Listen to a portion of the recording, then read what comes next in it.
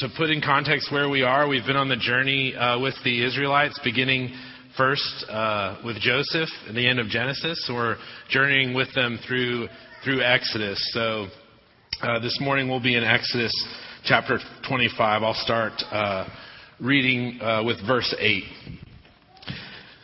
To put this in context, Moses has been up the last 2 weeks. We've been getting the law at Mount Sinai. God has been giving the law to Moses, and before this, he says to the Israelites, to Moses to tell the Israelites, take up an offering of gold, of silver, of bronze, of fine linens, of precious woods, and I will instruct you to how to build a tent, a tabernacle, a sanctuary where I will dwell amongst you. So starting in verse 8, then have them make a sanctuary for me, and I will dwell among them. Make this tabernacle and all its furnishings exactly like the pattern I will show you.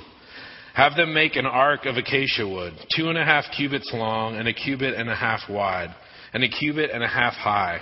Overlay it with pure gold, both inside and out, and make a gold molding around it. Cast 4 gold rings for it, and fasten them to its 4 feet, with 2 rings on one side and 2 rings on the other. Then make poles of acacia wood and overlay them with gold. Insert the poles into the rings on the sides of the ark to carry it. The poles are to remain in the rings of this ark. They are not to be removed. Then put the ark and the tablets of the covenant of the law, which I will give you. Make an atonement cover of pure gold, 2.5 cubits long and 1.5 cubits wide, and make 2 cherubim out of hammered gold at the ends of the cover. Make 1 cherubim on one end and the second on the other. Make the cherubim of one piece with the cover at the 2 ends. The cherubim are to have their wings spread upward, overshadowing the cover with them. The cherubim are to face each other, looking toward the cover. Place the cover on top of the ark and put in the ark the tablets of the covenant of law that I will give you. There, above the cover between the 2 cherubim that are over the ark of the covenant law, I will meet with you and give you all my commands for the Israelites. This is the word of the Lord. The passage you saw was the New Living Translation. I tend to read from the NIV if you're wondering about the difference there. When looking at the scripture this week and preparing for this morning, verse 8 really caught my eye. I wanted to highlight that for y'all this morning. God has been giving the law to Moses, which we've been talking about for a few weeks, how the law set the Israelites apart and made them different. It was God's guidance for the people of how he wanted them to live. It was God's guidance for how they would live in freedom. Coming out of oppression and slavery in Egypt, this was the law. We talked about how Sinai is like a matrimony experience. It's like a marriage between God's people and God himself. And so after this, at the end of this matrimony experience, what God is starting to tell his people about is how he desires to dwell among them. He says in verse 8, then have them make a sanctuary for me, and I will dwell among them. We could put that into our terms, thinking about how after we get married, we have a house that we've prepared to go and live with our spouse in this house. And in the same way, God is saying to his people, prepare this place where I will dwell amongst you. And we see this reality of God, this desire of God's heart to dwell amongst his people. This at the cornerstone of all who God is and all how he lives amongst us is relationship. This desire to be with us. And I was thinking about this morning, in preparation for this morning, in terms of just the importance of presence in relationship. When God is talking about wanting to dwell with us, I was thinking about how in relationship, presence is probably the most important factor of this. If any of you have been in a new relationship, you know this drive that comes for presence, this desire to always be with the other person. You're constantly thinking about the other person. You're constantly daydreaming about the other person. You have to intentionally make yourself focus on other things. And the only thing that can help that is by being with them. The only thing that seems to satisfy that desire is to be present with them. And in our lives, we have all these tools to make up for the difference of presence. We have phones and iPads and computers and all these things to help communicate with one another when we're not there. We have text messaging and phone calls and Skype and FaceTime. And I was thinking about this week when I was in school. I spent a month in England working at a church over there, and at the time I was dating a girl from school, and so we'd talk on the phone. I'd call and we'd catch up, and we were thousands of miles away, but it was a good substitute for not being present. And one of these days, we're having this long conversation. I'm telling her this story. And about 4 minutes into this long story, I realized there is no one else on the other end of the line. Like, there is no response. And I'm thinking, have I lost you? Like, has the connection gone bad? Has somewhere over the Atlantic we lost it? I said, are you still there? And I hear this very meek voice say, yes. I said, so you do what every guy does next. You say, are you okay? And she says, yes. And there's a little pause, and she says, yeah, something you said kind of bothered me. And then she said something really interesting. She said, but I know if we had been face to face, you would have seen my reaction and changed. And so she kind of let me off the hook. And after that conversation, we would Skype every time we would talk. And then I had that benefit of that nonverbal communication. I could see how things were affecting her and reacting, and we didn't have those 4 minutes of silence anymore. But I thought about how presence is so important, not just in a new relationship. My mom has a friend over in England that she used to go visit pretty extensively. It started with a week's trip, and then 1 week grew to 2, and eventually she was spending almost a month over there visiting her friend. And it was so funny to see how much this affected my father, because over time he'd kind of wear down as she was gone, and then he would start to get really excited near the end of the time that she was gone because he knew she was coming back. So he was anticipating this reuniting with his bride. And so we go to the airport, and Mom's been gone like 3.5 weeks, and we get there like 30 minutes early. We are like camped out waiting for Mom to return. She comes through the final security point, and Dad hugs her, kisses her, looks her in the face, and then hugs her again. And it was this funny reality of like, you've been gone so long, I've missed you so much. And there wasn't much communication. It was just, embrace and enjoying the presence. And then Dad took her hand and didn't let go of her hand until we got to the car. And you could see the delight of this on my mom's face. And she's looking at his hand, she's looking at him, he's just beaming, grinning ear to ear. And she said, maybe I should be gone more often. But I think there is this reality of presence in our lives that's so important to relationship. We see this a lot with children, especially with young children, with babies. You might have heard of these studies where they look at orphans. I think it was in Romania that I read about this. It was an orphanage where they had all these kids, and it was all they didn't have many helpers. It was all they could do to feed and care for them. They didn't have a lot of time to hold and nurture them. And what they found as the children got to be in their teenage years, that the kids hadn't fully developed. But they were well fed, they were safe, they were protected, they had warmth, they had clothes, all these things. But what the doctors found is they lacked this personal interaction, this physical touch, this presence with another human being that they so needed. That care is actually crucial for our development. For those of you that have young kids, you've probably read about this and studied this and experienced this reality that children learn facial expressions primarily from their parents. They learn them from other people. And so studies show the more that a parent, their countenance affects their child. So the more that a parent smiles or grins or laughs, this is how children learn to do these things. So it's that, and they find that this eye contact is very crucial. A baby's range of vision is very limited, and so they can focus in, and it's not very deep either. But you see this, they have this range of vision of like 18 inches when they start, and so it's enough to see from the arms of their loving parent. We see this need of presence for us in relationship and development. And this is exactly what God is highlighting here for us this morning, talking to his people about how he desires to dwell amongst us. And this is a difference that we see in the Israelites. Moses talks about this before we even get to this point. Earlier on in the Exodus story, God is talking about sending him forward. And Moses says, but God, you have to go with us. He says, if your presence is not with us, how are we any different than any other people? The reality of God's presence with the Israelites is what set them apart.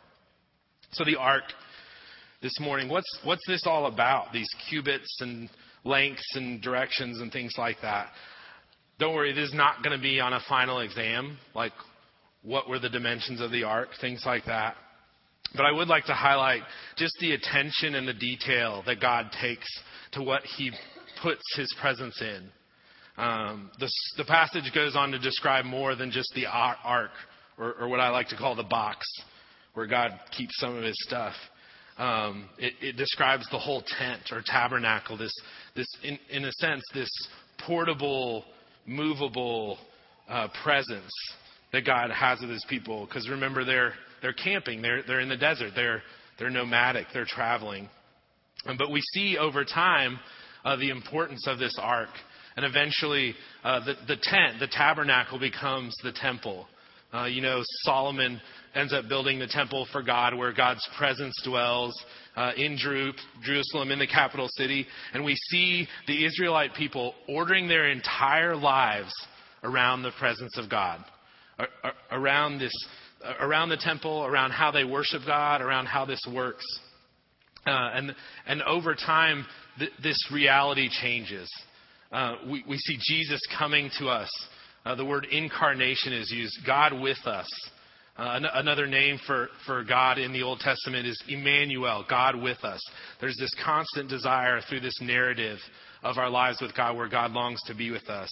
And we see this in a very intimate and personal way when God takes on the form of a man of flesh, humbles himself, and comes to earth as a human being. And we start to see the reality of God being with us.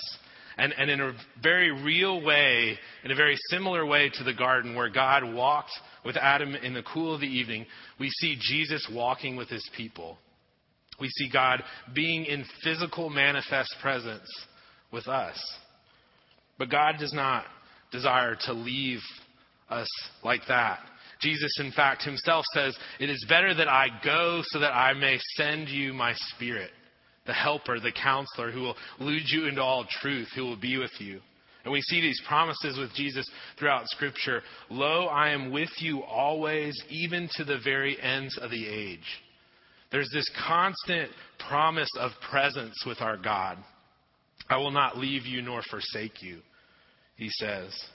And we see the great lengths at which God goes to reconcile us to himself, ultimately through his Son on the cross. You see, God, I like that phrase, God will stop at nothing to be with us, except maybe controlling us. See, this gift of God's presence is just that. It is a gift. It is something given to us by grace, by the gift of God, that we receive through faith in his Son, not so that anyone could boast, not that we could earn it and brag about it, but it's just so that we can receive it. So I was thinking about this morning how we receive this presence in different ways.